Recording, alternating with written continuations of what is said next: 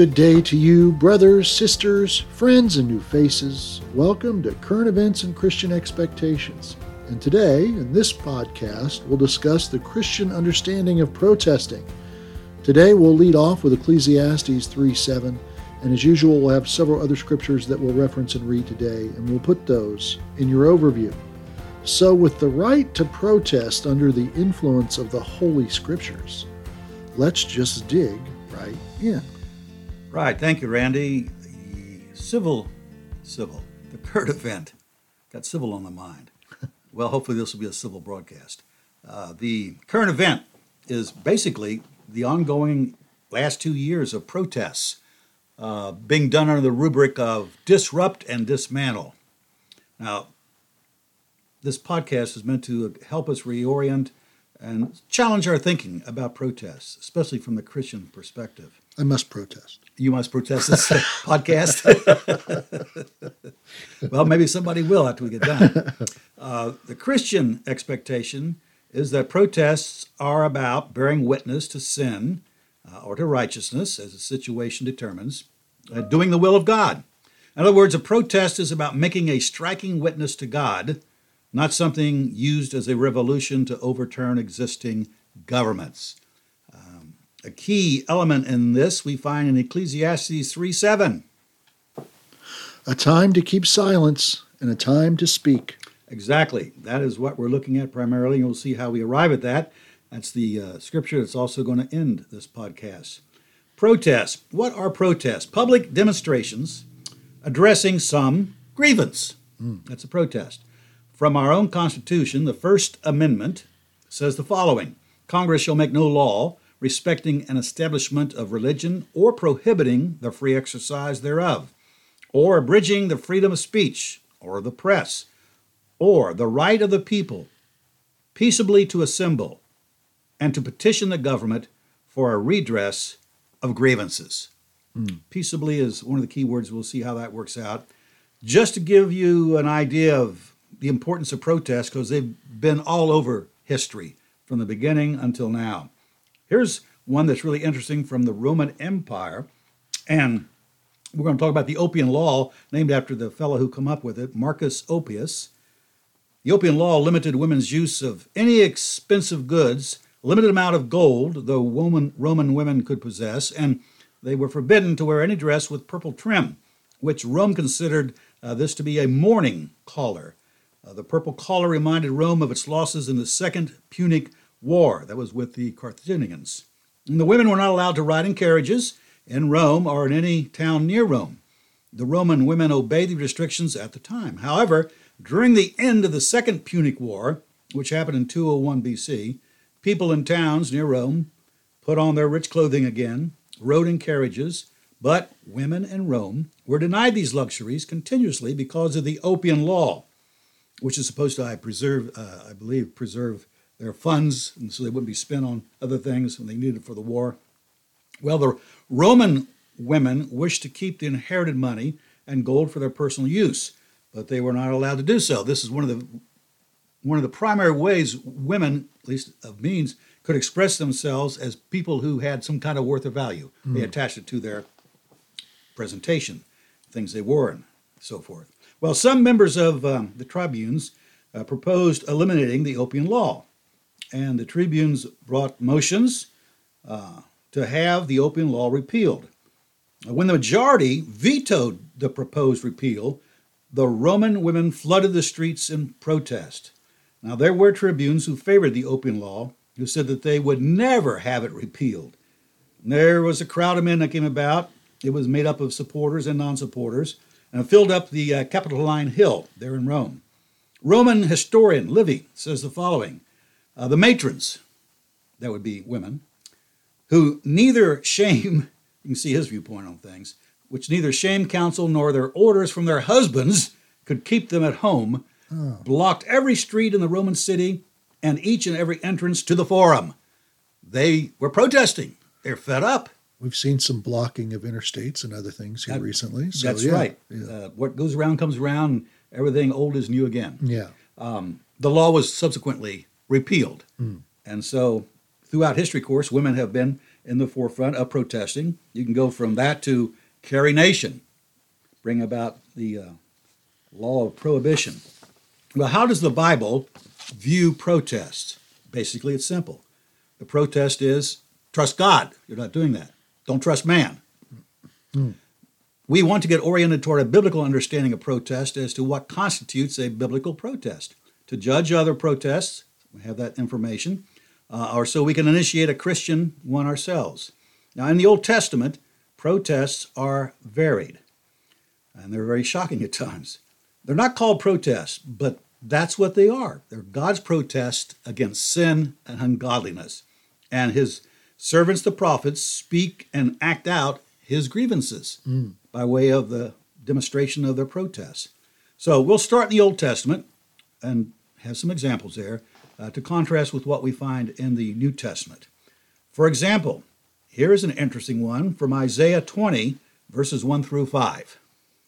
In the year that the commander-in-chief, who was sent by Sargon, the king of Assyria, came to Ashdod and fought against it and captured it. At that time the Lord spoke by Isaiah the son of Amos, saying, Go and loose the sackcloth from your waist, and take off your sandals from your feet. And he did so, walking naked and barefoot. Then the Lord said, As my servant Isaiah has walked naked and barefoot for 3 years as a sign and portent against Egypt and Cush, so shall the king of Assyria lead away the Egyptian captives and the Cushite exiles, both the young and the old, naked and barefoot, with buttocks uncovered, the nakedness of Egypt.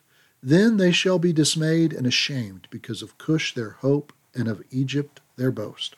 It's Israel at this time in their history were putting their faith not in God but in other nations to help them out, as mentioned there, against the Assyrians. And they were going to be bare butt, naked. Yes. Yeah. There's a big debate in the commentaries over was he totally naked or probably not, because there's a variation and we don't have time to get into that. In fact, the text that Randy just read, they said the buttocks would be showing, which is a way of humiliating prisoners of war. So he's walking around as a prisoner of war for 3 years before the reason for it came to pass, as a way of demonstrating God's grievance against Israel. It was also a protest against trusting nations instead of God. So, and notice also here, as with these all these protests, the difficulty, the pain, the burden is borne by the protester, the prophet. Whereas today, protesters want to make other people have the pain, pay the price. Pay the price and have the pain and suffering. Let's take a look at protesting a nation's sins by the people themselves. Jonah chapter 3, 6 through 10. The word reached the king of Nineveh, and he arose from his throne, removed his robe, covered himself with sackcloth, and sat in ashes.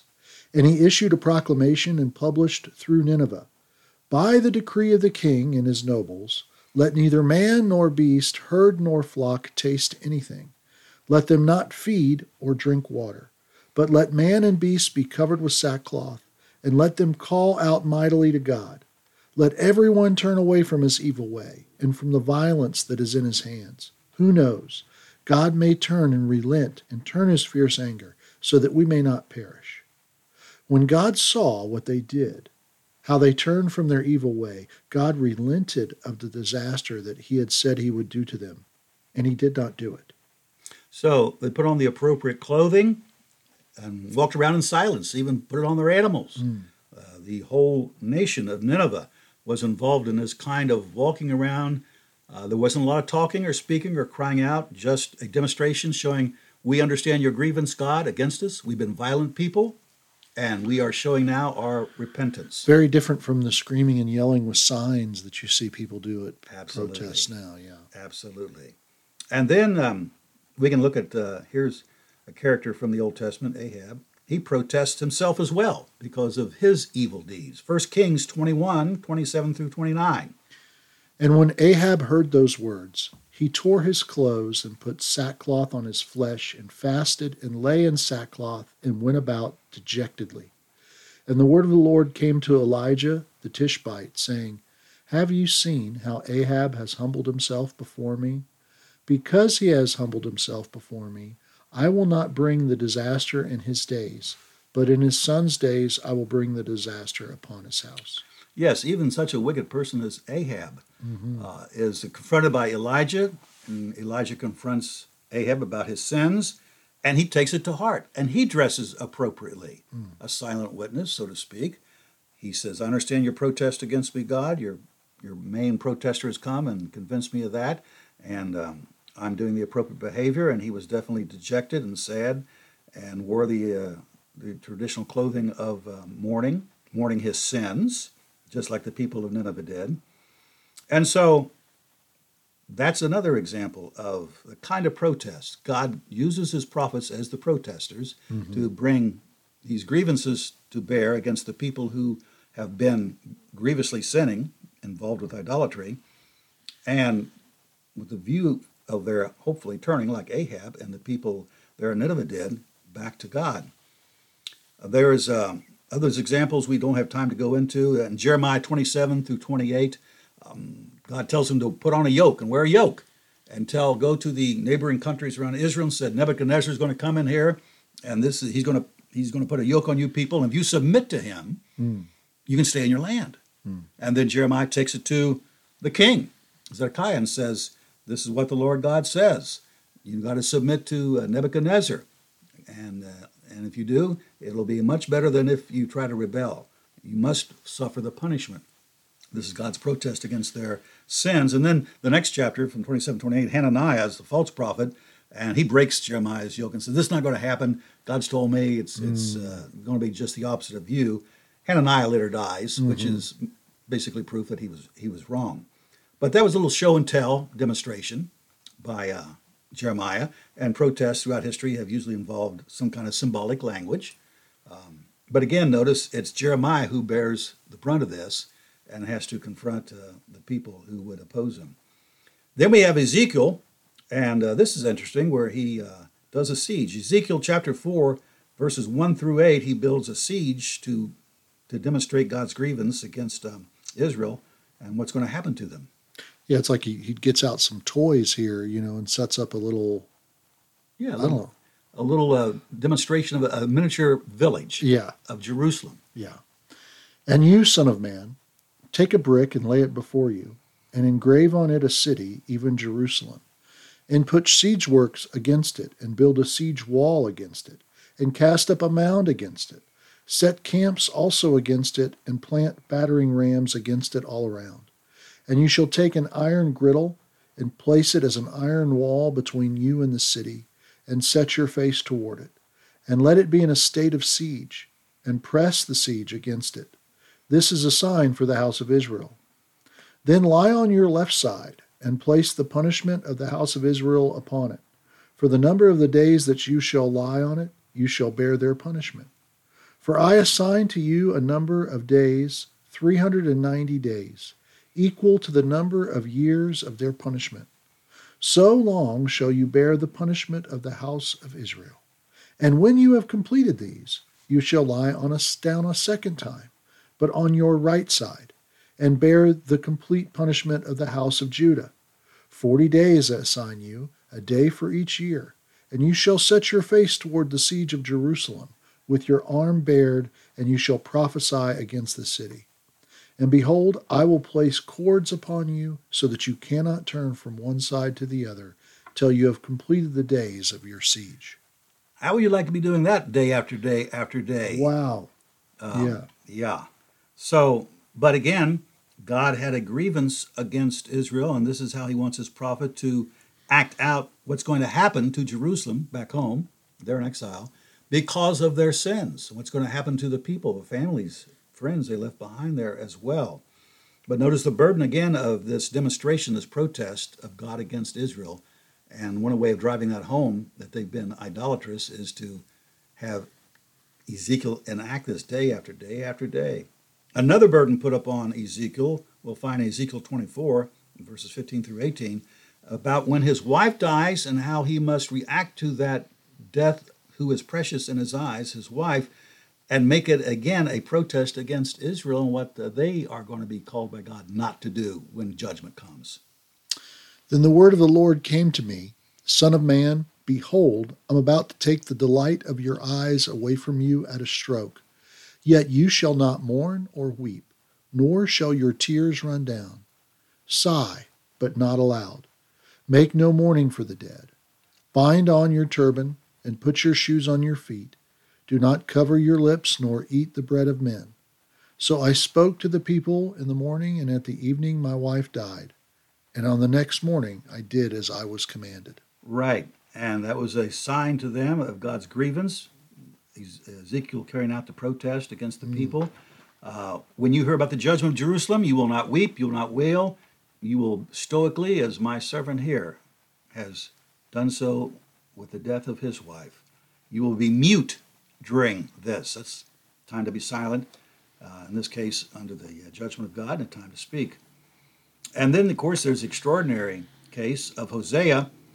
God commands him to marry a woman who's going to be unfaithful, and this becomes a model demonstrating how God has been treating Israel as his wife, but they've been unfaithful to him, and that his marriage, which he knows going into it, is not going to go well. She's going to be running off and be with other guys, and yet this is how the burden is upon the protester. That's the point we're making here.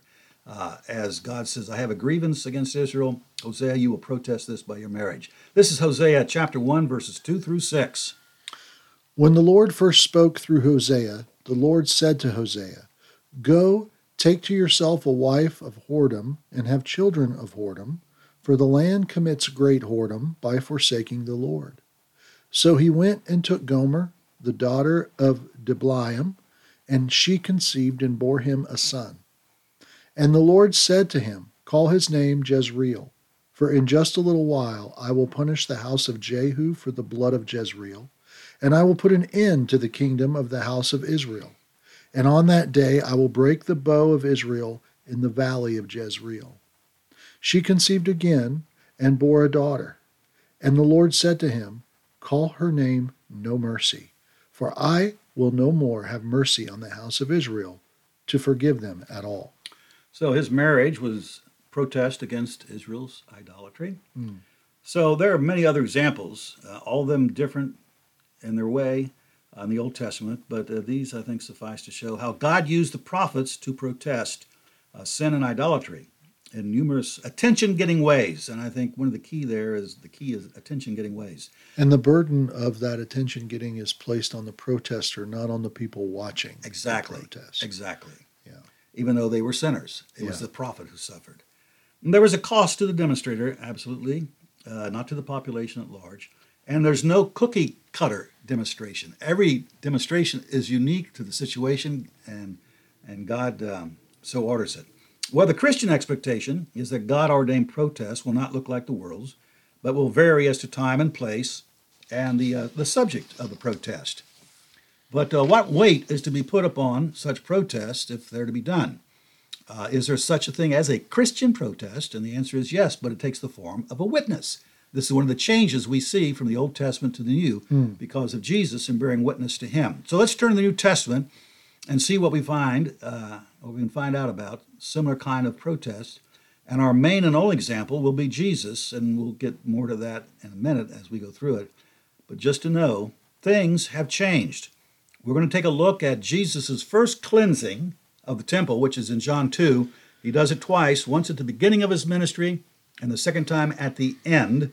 And of course, this cleansing is about people using the temple to make a profit.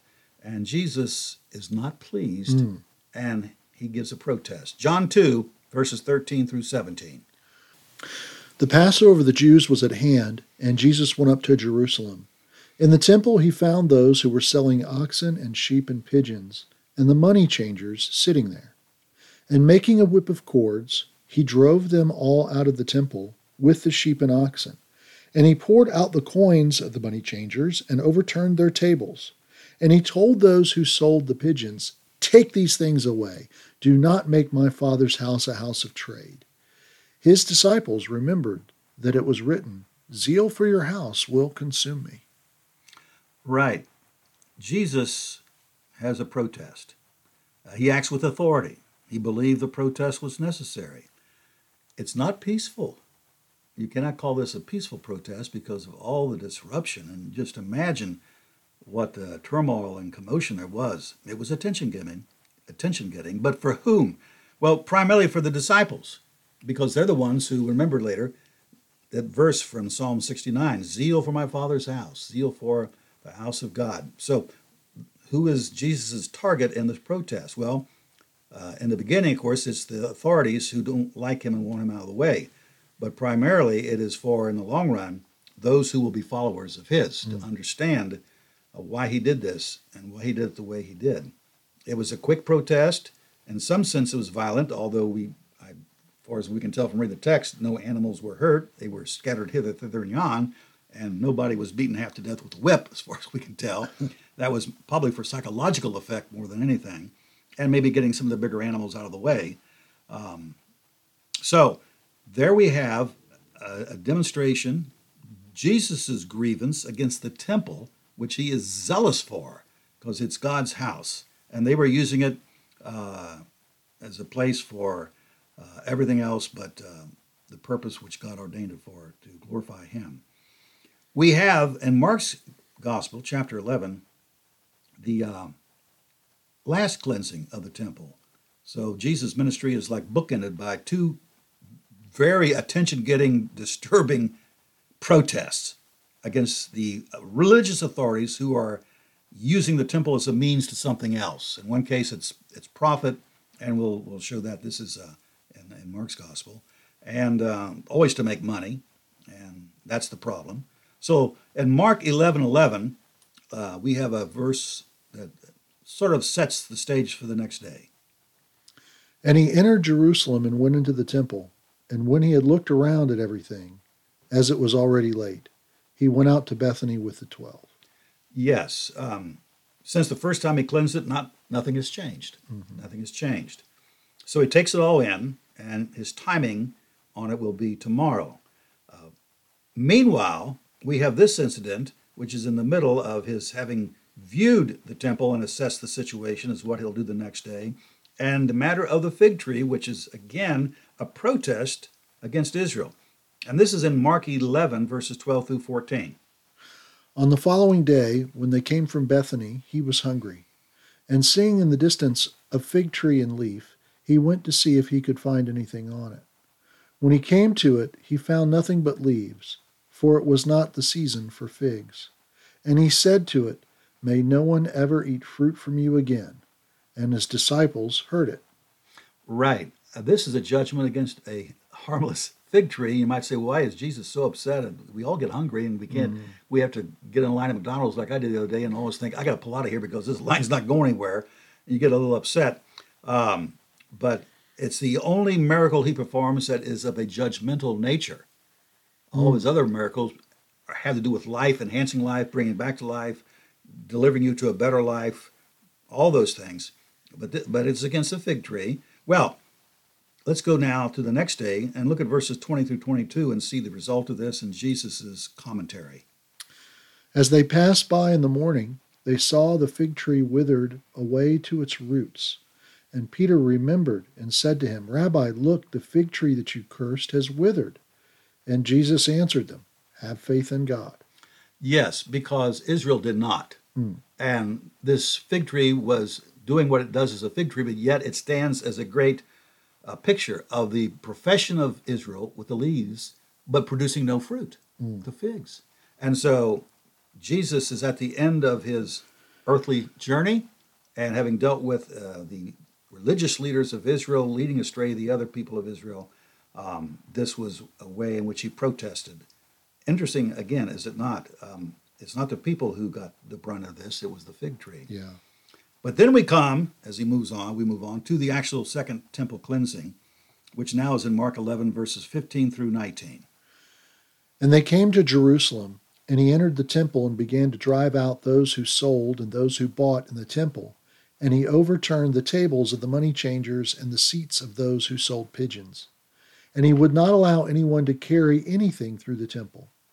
And he was teaching them and saying to them, "Is it not written, 'My house shall be called a house of prayer for all the nations'? But you have made it a den of robbers." And the chief priests and the scribes heard it, and were seeking a way to destroy him, for they feared him, because all the crowd was astonished at his teaching. And then evening came, they went out of the city.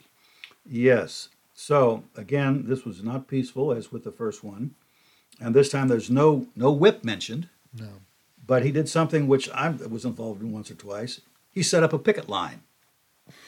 He would not allow people to use the temple as a shortcut. Again, they were using it as a means to an end to make money, and other people were just using say, well, I got to go over here. We can just shortcut through the temple. It was all that time in the Union that you spent. Yeah. That was what it was. Yeah. The picket lines. The picket lines, yeah. And you shall not pass, I think, of Gandalf. Yeah, that's right. With his staff, telling the people, you shall not pass. I mean, and that is really astonishing. Jesus saying, no, you stop here. You will not cross this line. You go back where you came from and go around. Yeah. The temple is not a shortcut. That is something we see today that is probably biblically accurate, at least the picket line, the protest line. Yeah. Yeah. As Jesus established it for his purposes. And so, by way of summary, he had 2 protests in 3 years. And the point made was not to be repeated. Now, what's interesting here is, keep this in mind, as we leave Jesus and we go through the rest of the New Testament, there are no more Old Testament protests in the New Testament. We don't see the Apostle Paul doing something like a Jeremiah wearing a yoke.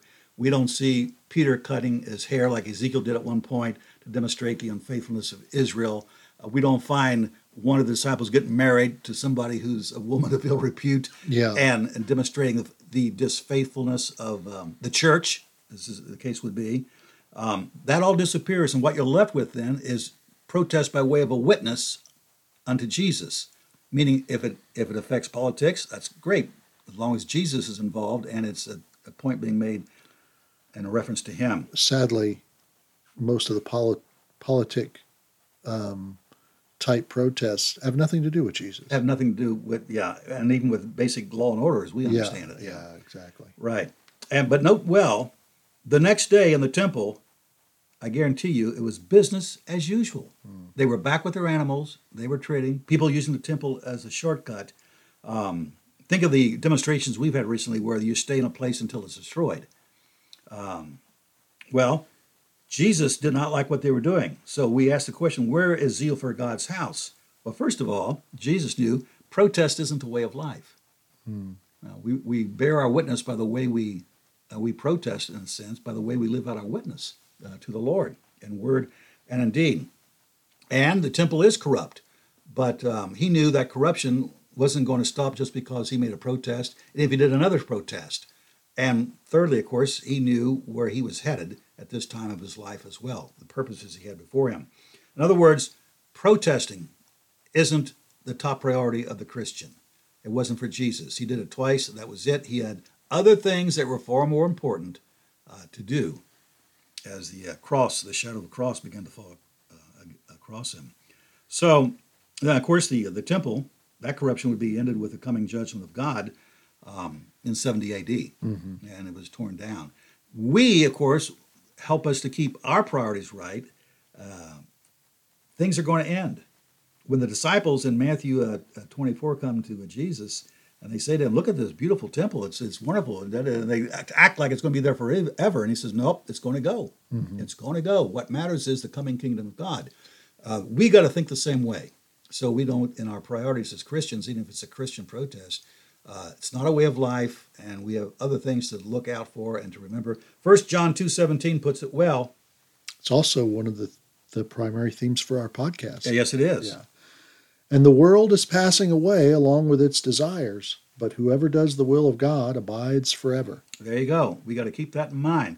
The people who are protesting these days, as we see them, are interested in building a new kind of revolutionary country.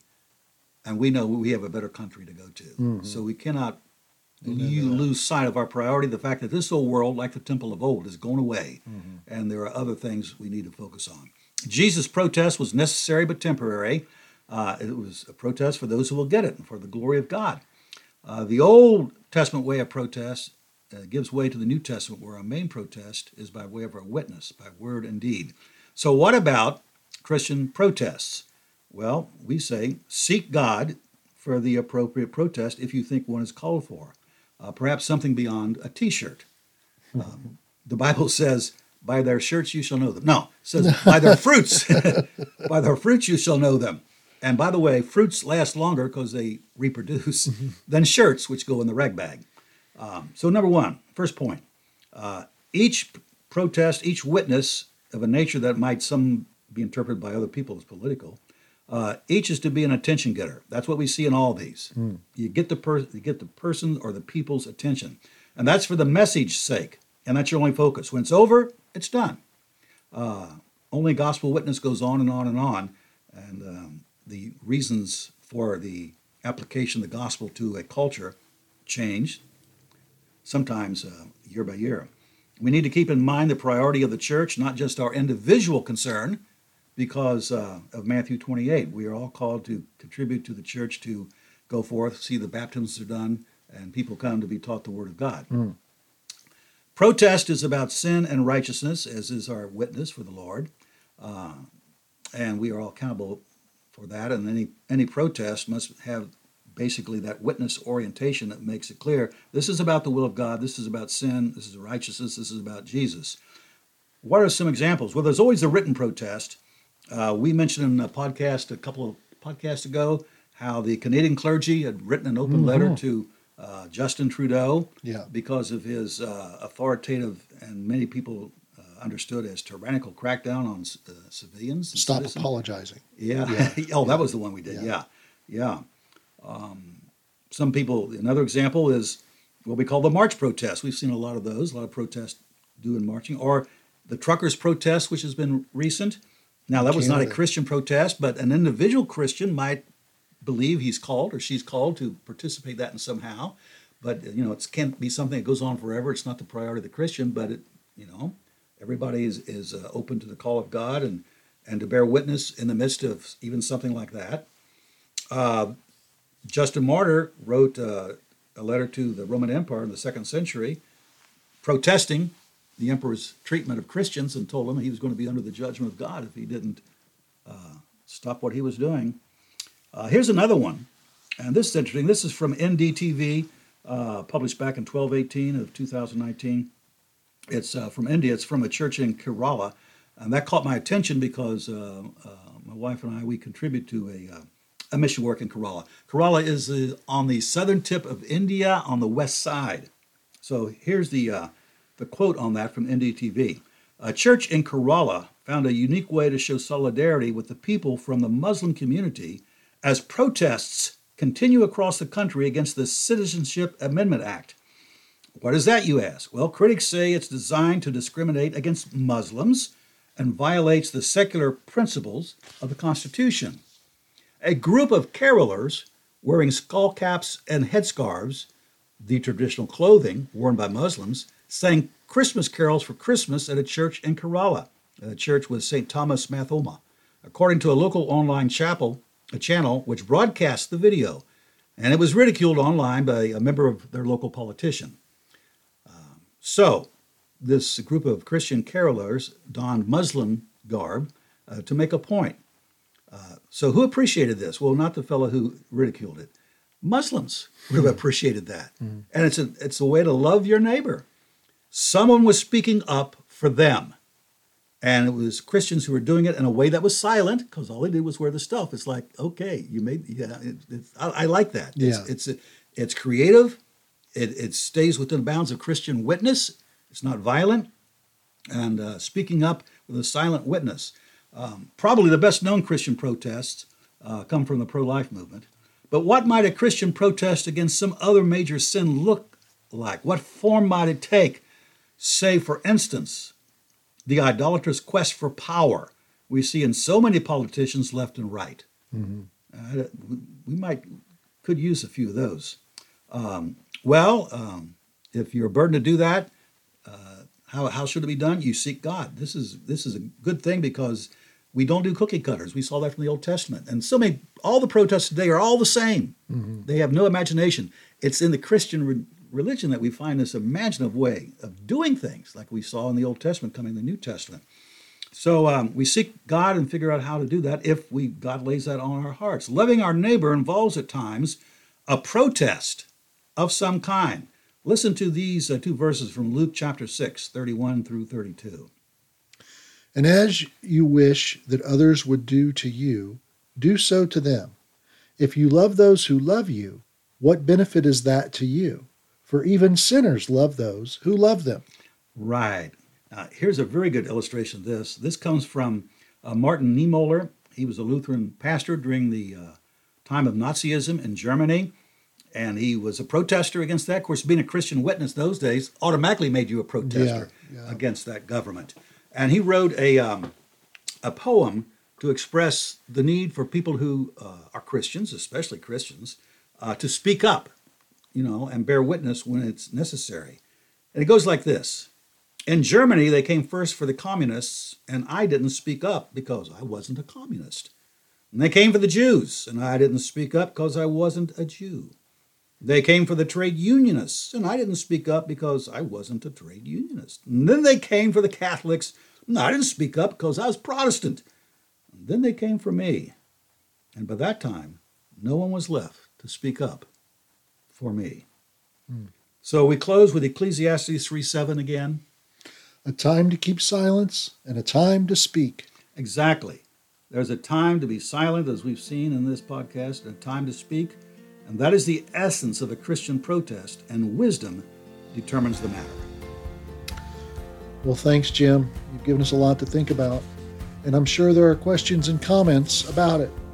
And we'd love to hear those questions and comments from you. So please send your questions and comments to eventsandexpectations@gmail.com. That's the word events, the word and the word expectation @gmail.com. We'll use your question or comment on air where possible, and we will always answer you. This has been Current Events and Christian Expectations, and until next time, keep looking up.